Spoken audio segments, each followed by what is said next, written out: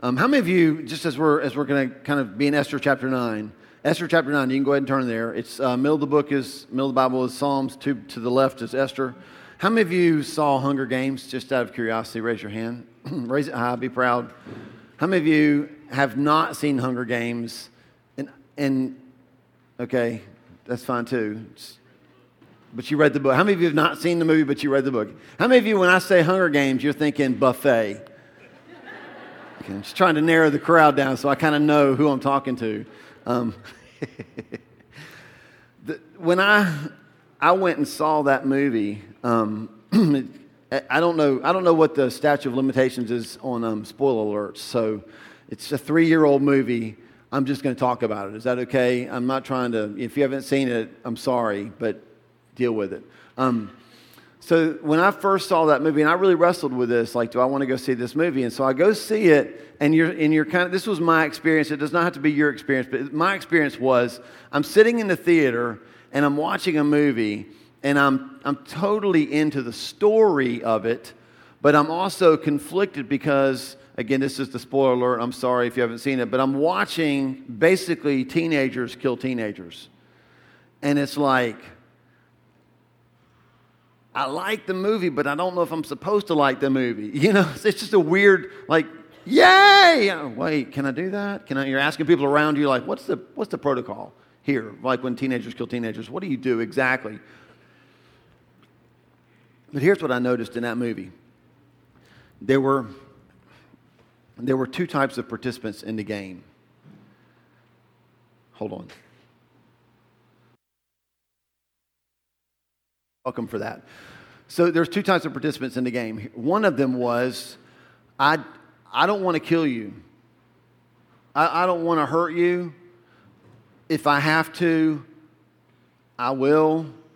And then there was the other group that were like, weapons. Let's kill people, right? Like that was it. And so when you're in the theater and you're watching this play out on the screen in front of you, I know, and again, if you haven't seen it, you have no idea what I'm talking about. If you were like buffet, then you're totally lost. I get it, but just hang with me. We're going somewhere. But what you see happen in the theater is the one group that's like, oh, this is great, weapons. I hate people. I just want to kill people. You found that in the theater, the mood was, we don't like those people. But then the other side, the Katniss side, right? The little small black girl that everybody loved, and anyway, it's sad when she didn't make it, but you found yourself cheering for them. Am I right? If you saw the movie, you found yourself cheering for them because there seemed to be something good in them. Like, they might have to kill somebody. They're probably going to have to kill somebody. I don't think they really want to kill somebody, but at least when they do it feels somewhat justified because they're good people. That's kind of how the theater got their brains wrapped around that whole concept. So we're in Esther chapter 9, right? And here's what I want you to understand. This morning, this is, and again, I don't know if I would have even started teaching on Esther if I had known that you weren't supposed to. So I just thought it was going to be a great book, fun story. We'll just talk about it. And then the more I study about it, I keep reading over and over and over again, like, pastors never preach from this. Commentators don't like this. Like nobody wants to talk about Esther. And then I'm reading, studying, getting ready for this chapter, and I read these words, people don't preach Esther 9. Well, that would have been good to know, wouldn't it? Wouldn't that have been great to know? And it's like, so on one side, I'm thinking, God, I don't want to do that if nobody else does. But on the other side, here's what my prayer was. God, thank you. Thank you that you've given me the opportunity to be the pastor of a church who wants to study the Bible, who doesn't want me to jump from chapter 8 to chapter 10 and get in the car and never think about it. Because if I jumped from 8 to 10, you would actually get in the car and go, what's so bad about 9? When did our pastor become a wuss? Right? It's like, why won't he talk about that? And so I love that when you teach, like when you go in a book and you go through the whole book, you can't just pick and choose. Like you have to kind of deal with some stuff. And so Esther 9 it's an interesting chapter. And we're going to kind of see some Hunger Game-ish stuff going on. And we have to deal with that. What I want you to see is that this is like the pinnacle of the book, okay? We will have the last The last week, next week, we will deal with chapter 10, which if you've looked ahead is like all of 3 verses. So you're thinking, finally, a short sermon, right? That's what you're thinking. Next week, short sermon, yay! Because like 3 verses, and I'll take Paul, I'll like only be 30 minutes, right? That'd be great. But so this chapter 9, this is the climax. This is like if you're watching the movie, this is when the music starts to swell, and you can tell by the violin playing that this is going to be epic. That's what's going on in chapter 9, okay? This is the day when Haman, months ago, had convinced the king, write a law that says we can kill Jews. Just wipe them out. And this is the day that God reversed through Esther. And Mordecai, we saw that he wrote a different law that said Jews can defend themselves on that day. This is the chapter where all that's going to take place. We'll see that in Esther chapter 9, the Jews took up arms. And I believe that we'll be challenged to be brave and take up arms as well. Today is be brave, take up arms. Since that might sound a little bit strange to you, okay? One of my favorite... It's kind of like, we're Christians. I don't think we can fight. Can we? Can we fight if we're Christians?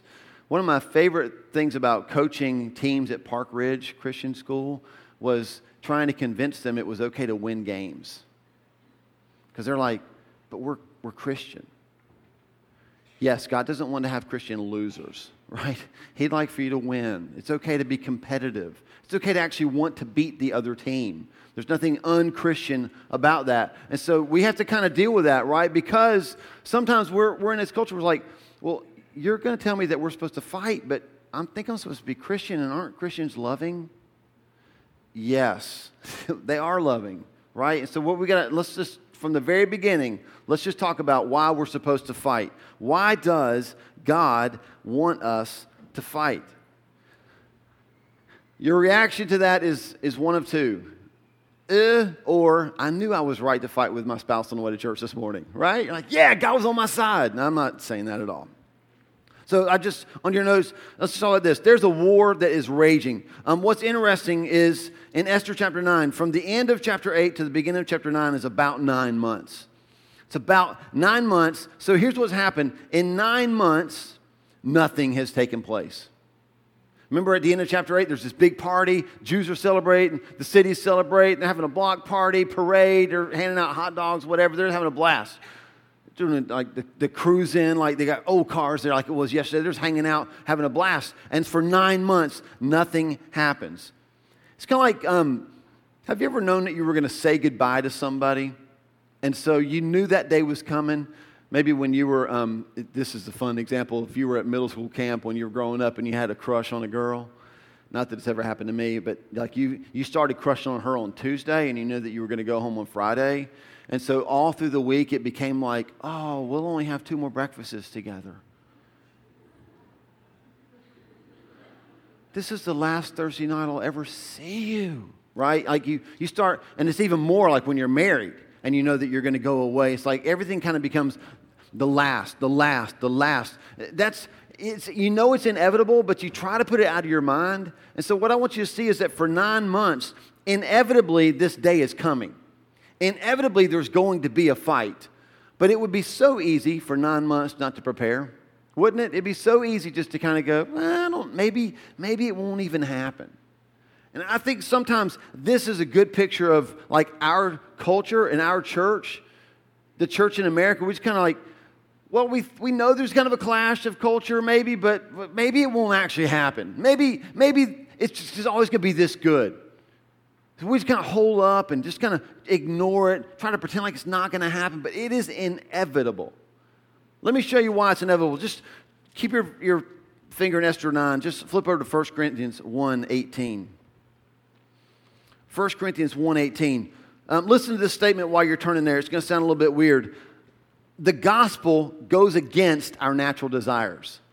The gospel goes against our natural desires. 1 Corinthians 1:18 says, "For the message of the cross is foolishness to those who are perishing, but to us who are being saved, it is the power of God." The message of the cross is foolishness to the... What is the message of the cross?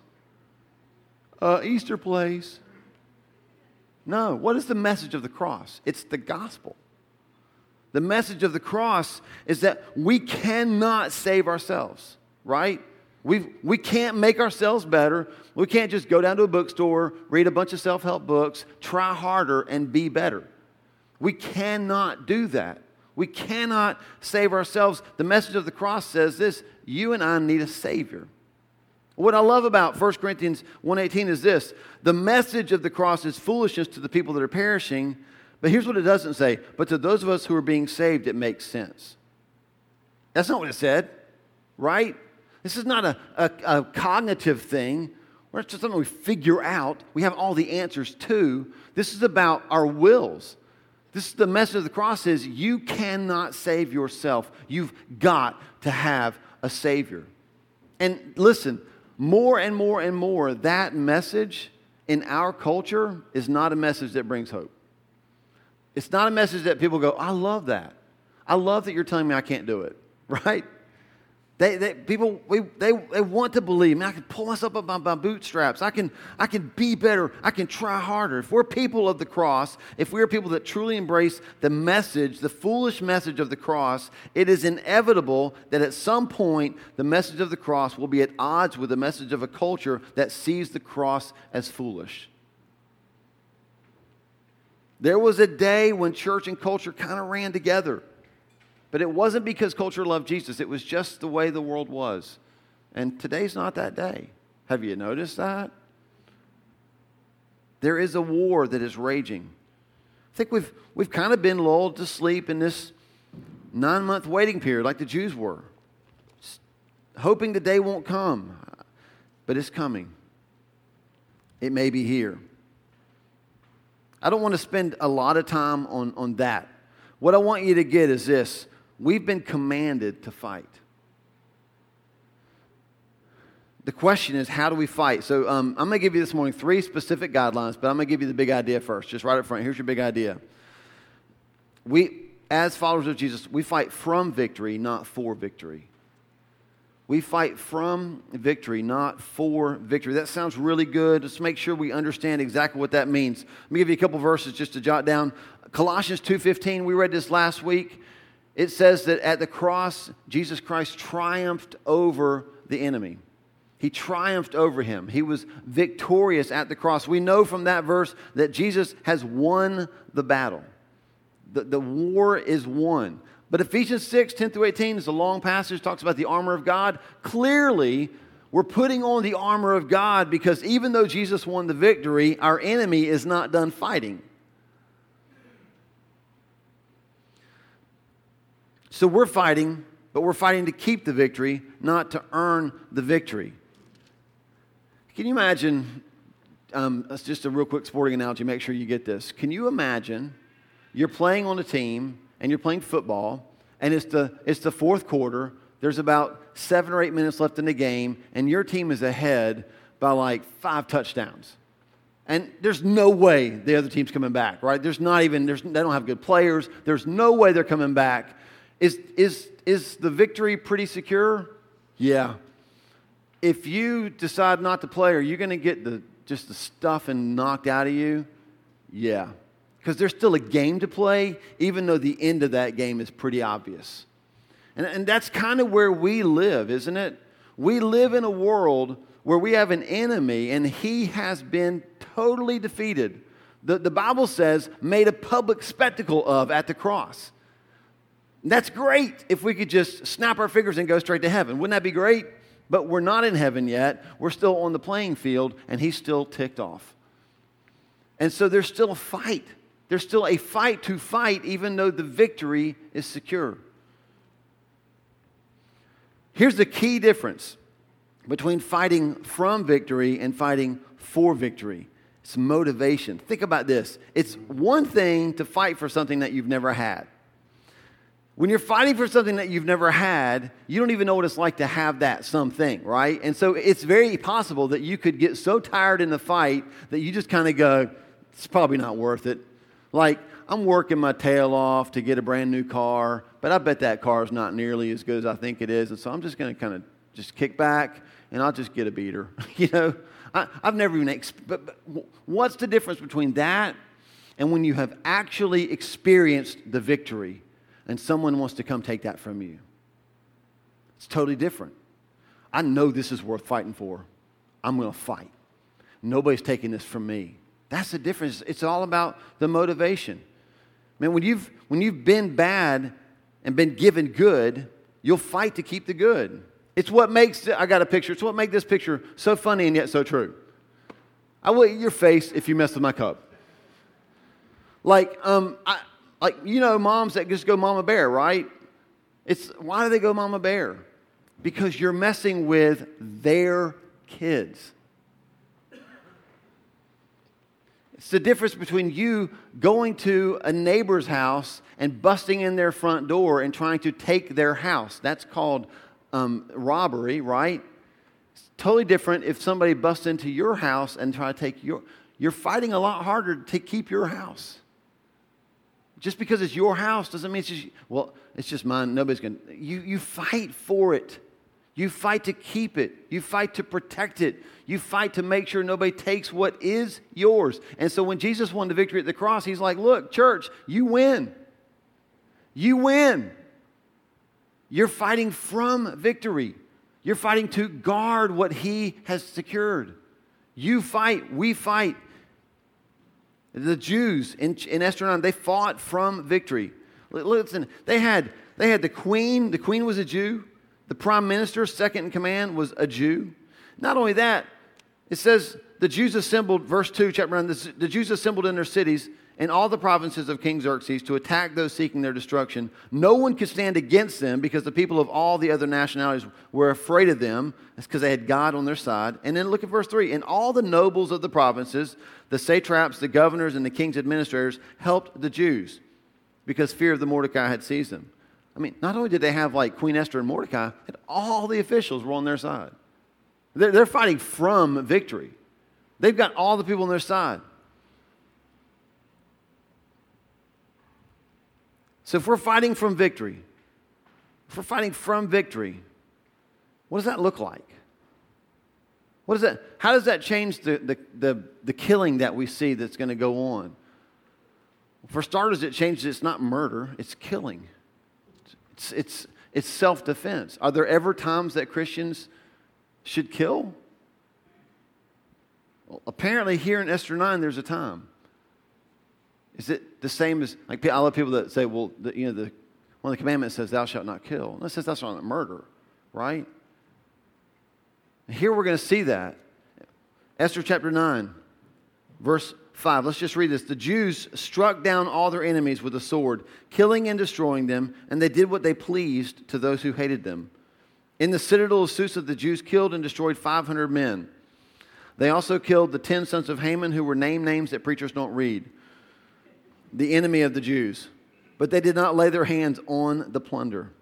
The number of those slain in the citadel of Susa was reported to the king that same day. The king said to Queen Esther, the Jews have killed and destroyed 500 men and the 10 sons of Haman in the citadel of Susa. What have they done in the rest of the king's provinces? Now, what is your petition? It will be given to you. What is your request? It will also be granted. And verse 13 is a really weird verse where things just feel a little bit dark, okay? Because I know we talked about this before. The temptation is to read Esther like good people, bad people, right? And so if we read it as a Christian, we're like, well, Esther's on our side. And so everything Esther does is fantastic. Well, here, this is what Esther says. If it pleases the king, Esther answered, give the Jews in Susa permission to carry out this day's edict tomorrow also, and let Haman's 10 sons be hanged on the gallows. Let's just, real quick, before we get to these 3 guidelines, break that verse down. So the law is for one day, anybody can attack the Jews, and the Jews can protect themselves against anybody that attacks them. So on that day, 500 people in the city of Susa died. Now, we'll find a different number later for all the 127 provinces. And you'll also find that this extension only happened in Susa. This was not across the entire world. So when he goes to Esther and says, hey, I got good news. 500 people are dead. It worked. The Jews and Haman's sons are dead. What do you want now? And she said this, if it pleases the king, could we just extend the killing one more day? I don't fully understand that. Can we hang the sons of Haman? Now, they're already dead. We just read that. Well, we didn't read their names, but we read that. They're already dead, right? So why would she want it? Why? It is possible. But because they wanted to take the 10 sons of Haman, and we already know this, hanging is not on a gallows. Hanging is like that, impaling them high for all the world to see. It's very possible that even though they were dead and she wanted to go and do that they were going to need some people that could get their back while they did that, because there were people still ticked off in Susa.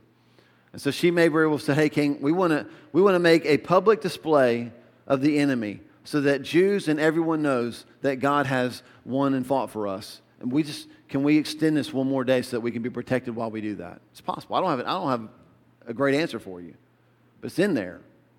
It's in there. I see this as, man, somebody tries to take your kids. Somebody tries to take what's yours.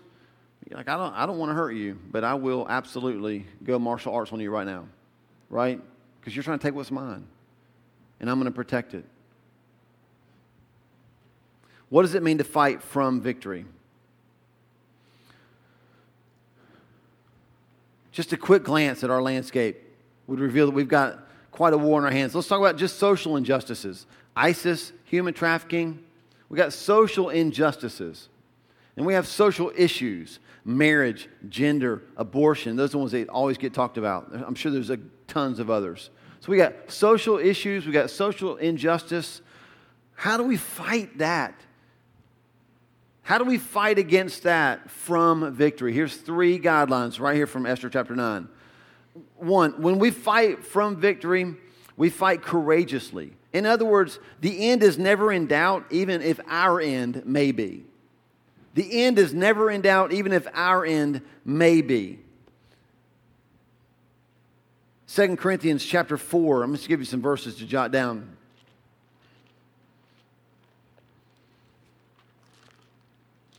Second Corinthians chapter 4, verses 7 through 18. This is what Paul writes.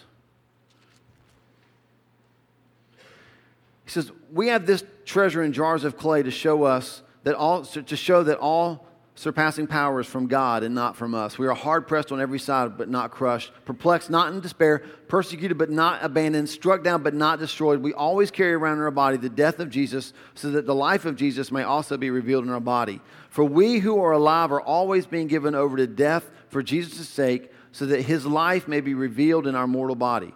So then, death is at work in us, but life is at work in you. It is written, I believe, therefore I have spoken.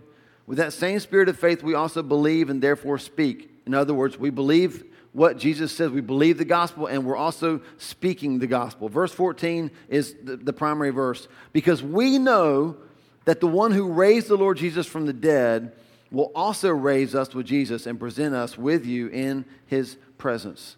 Man, it doesn't matter what happens to me, I know that he's going to raise me. That's what Paul's saying. How do we fight in a culture? How do we fight for the principles in the gospel? We fight with courage. We fight knowing no matter what happens to me, the end of my life may sometimes feel like it's in doubt, but the end for God is never in doubt. Never in doubt. Hebrews 12:28 says, while we're waiting, we fight in faith for a kingdom that cannot be shaken. Philippians 1:6, we fight for a God who finishes. I love that. He says, look, I'll finish in you what I started. We fight for a God who finishes what he started. 2 Timothy 1:12.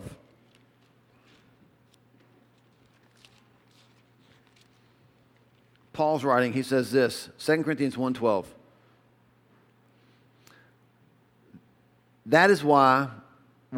Because of verse 11. This gospel I was appointed a herald and an apostle and a teacher. He was appointed to proclaim the gospel. And he says, that is why, because I proclaim the gospel, that is why I am suffering as I am. I want you to see that. Like there's a fight going on. Our part in the fight means that we're going to suffer. But Paul says this, even while I'm suffering, I am not ashamed because I know whom I have believed. I am convinced that he is able to guard what I have entrusted to him for that day. He knows who's guarding him. He knows who's holding him. He can fight courageously. When we fight from victory, the end is never in doubt, even when our end may be. We fight courageously. We also fight unselfishly. When we fight from victory, we never have to take from others in order to take care of ourselves. We never have to take from others in order to take care of ourselves. 3 times in Esther 9, verse 10, 15, and 16, it says the same thing, that the Jews didn't touch the plunder. The Jews did not touch the plunder. I love that. Like, remember Haman? Haman's like, I want to get rid of the Jews, and I want to make sure, like, I'll get all the money that they've got, and I will give it to the king. I will put all that money in the king's treasury. I will take from the Jews and make the king wealthy. So when the Jews fight to protect themselves, they fight differently, don't they? We see Jews fighting differently than what the other people were fighting. They're not fighting to take, they're fighting to keep. Listen, in our culture, when you're fighting the spiritual things in our culture, when you're fighting worldviews in our culture, man, I hear Christians fight people, and it's like, dude, what are you doing? When did you get so angry? When did you forget who you are? When did you forget that you fight from victory, that you have a king who has won? What are you trying to take from them? We're fighting from victory. We want to win the battle and then take the stuff. And I love in Esther 9, they're just like, look, we're just protecting ourselves. Yeah, we'll kill you if we have to. We don't want to, but we will. We'll kill you if we have to. Like, I'm not going to like get on a plane, fly to the Middle East, and look for somebody like really big in ISIS and just go, hi, right? Like, I'm not doing that. I'll just kind of hang here, like, you know, whatever you want to do, just do it. No, like they're fighting to protect themselves. But their motive is different. They're not fighting to take stuff. We're not trying to take things. We're fighting to keep things. They didn't touch the plunder. I think sometimes that this could be what sets us apart. The motives of the enemy are selfish, but our motives are in line with a God who loved the world and gave in response to it. See that? Like, their motives are to take what's mine. And God's motive is to give what's His. We fight for that king. We fight courageously, we fight unselfishly, and then the last one is we fight with humility. The last half of Esther chapter 9 talks about the establishment of a Jewish holiday called Purim. The word comes from, the Persian word for pure is pure, and it means lot. And if you go back to Esther 3:7, that's when Haman, they were like, I want to have a day when we can kill all the Jews. And the king's like, well, let's get it on the calendar. What day should we have it? And he said, hold on, let's cast lots. And so they cast lots like rolling dice. And the lot fell on this specific day. Okay, so that's pure. That's where, Purim becomes this festival, this holiday that the Jews to this day celebrate. Every year they celebrate this holiday. And the reason they celebrate was so they could remember how God delivered them here. But what caught my eye is this. They didn't just celebrate their victory, but they used it as an opportunity to give to each other and to the poor. Esther chapter 9, verse 22. It says, as the time when the Jews, this is why they're going to celebrate it, when the Jews got relief from their enemies, that's what they're celebrating, and as the month when their sorrow was turned into joy and their mourning into a day of celebration, he wrote them to observe the days as days of feasting and joy and giving presents of food to one another and gifts to the poor. Okay, so look at me because I'm giving you a lot of stuff. I want to make sure you get this.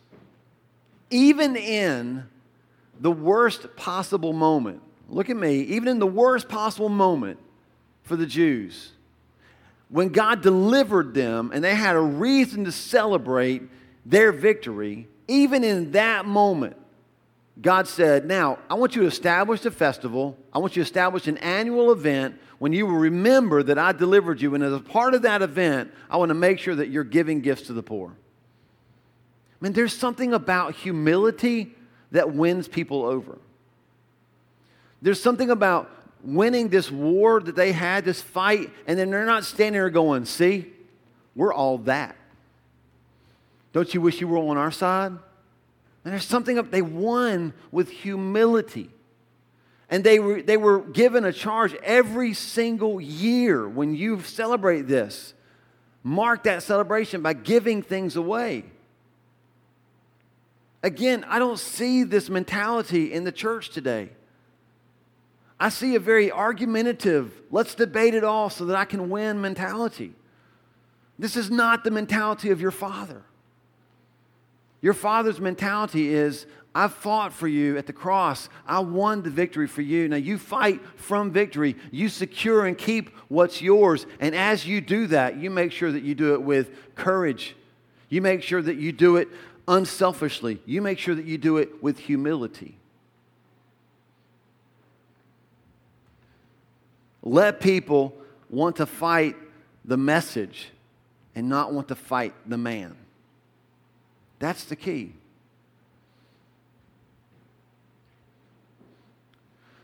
We got to wrap this up, and I want to do this. I want to highlight 2 verses in Esther. So keep your finger in Esther chapter 9, verse 30, and then flip back to Esther chapter 3, verse 13.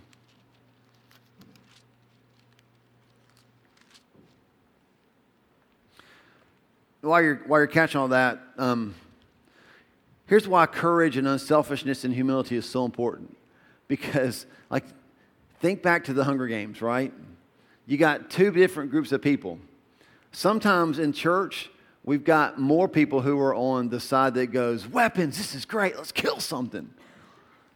Instead of, I don't want to have to kill you. I want to win you over. I want you to see the Jesus that I see. I don't want to fight you. But it's worth fighting for if I have to.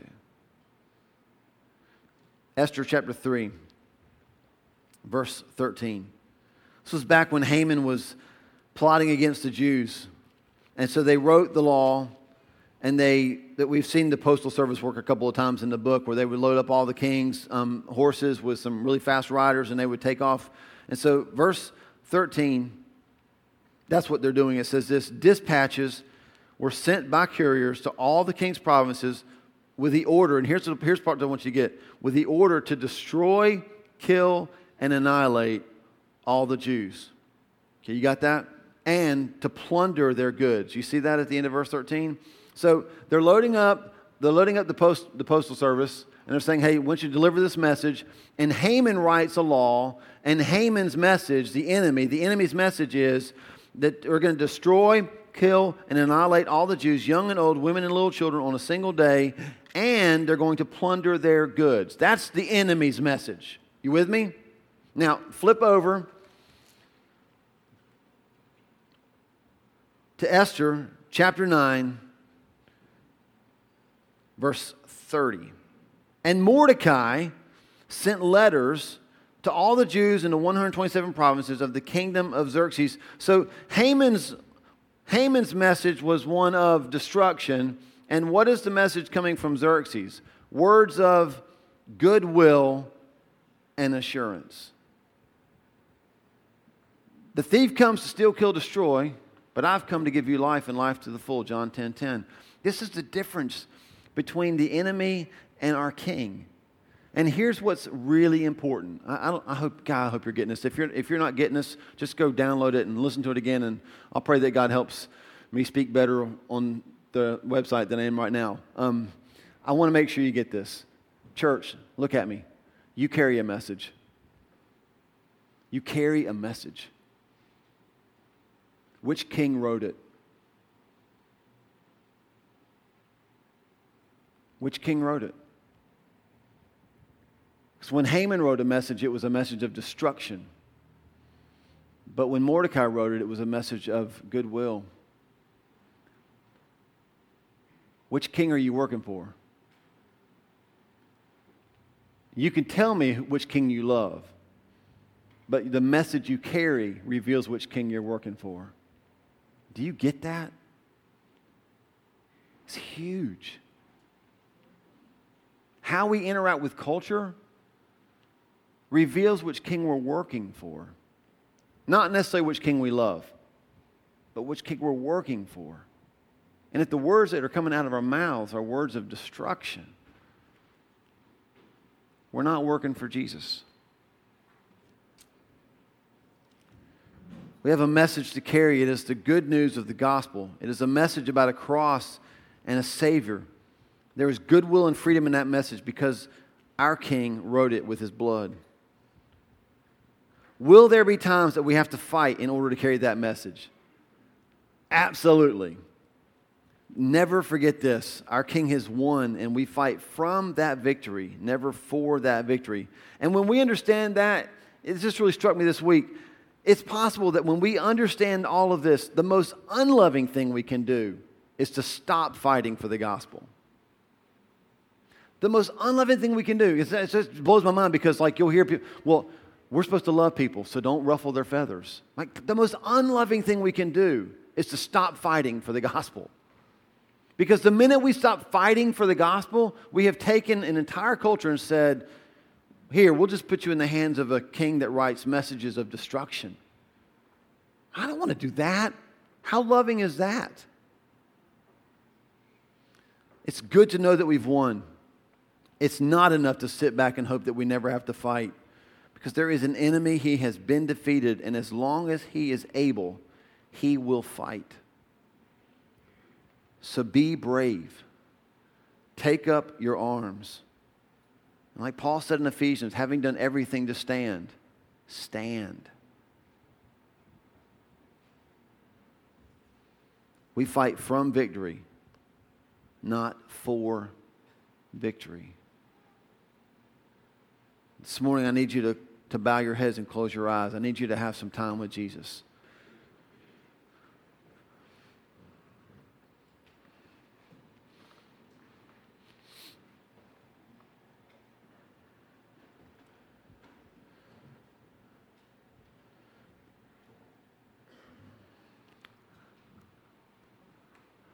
I just want you to kind of just let yourself have a conversation with the Lord.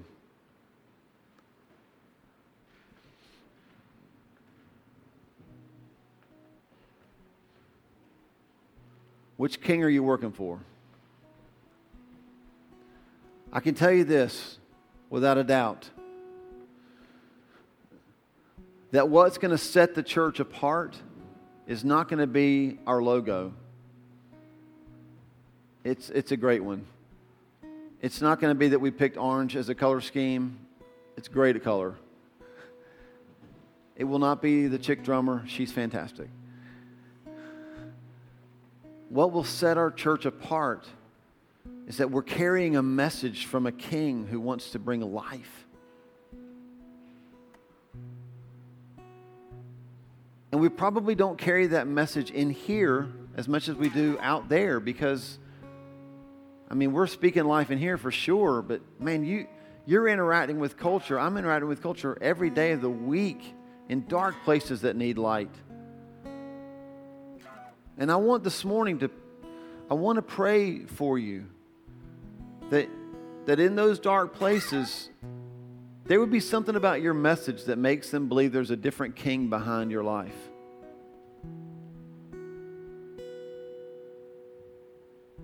Maybe I just talked way too long to get to that point. I don't know. I'm sorry if I did, but please carry the message of the king on the winning side. Please.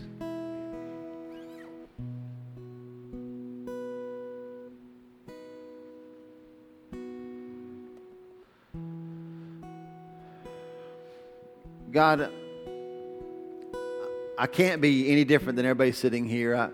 I look at culture and things are changing so fast. And this isn't so much a series about culture, but God, there's just no denying. When we look at Esther chapter 9, here's Esther and here's Mordecai and here are all these Jews. And for the most part, they won. I mean, they won. They voted their people in. They had their people in office. They won. I mean, this would be like us electing whoever the right president is for the religious right, God. It would be like all of our people are in positions of leadership. And the truth of the matter is, even in that environment, there was a day coming when they had to fight. There's always going to be enemies. God, and my prayer is that we would be those people who say, I'm not afraid to fight. I'm not going to fight like a jerk. I'm not going to fight so I can take your self-respect. I can take who you think you. I'm not fighting against you. I'm fighting for a king to keep this victory that he's already secured at the cross. I'm fighting because the gospel is true, and it's a foolish message, but man, we need a Savior. God, I just pray this morning, as we're kind of dialoguing with you in our own spirits, I just pray for those in this room this morning that on the inside right now, they're like, yes, God, I'll do it. I'll stand up. I'll stand for you in this culture. I'm not afraid much. And even when I am, I'll still do it. Because what we have, what you've given to us, this message of goodwill and assurance and life and salvation, what we've been given is worth fighting for.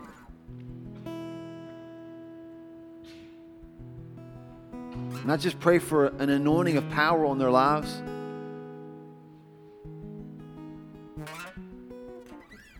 I pray for those of us in here that are convicted right now about the words that come out of our mouths.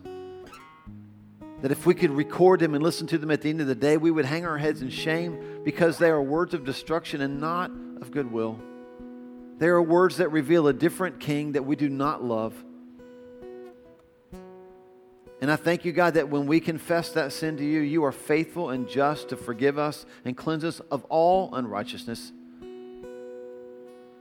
Because we want to walk out of this place as true representations of King Jesus and a kingdom of life.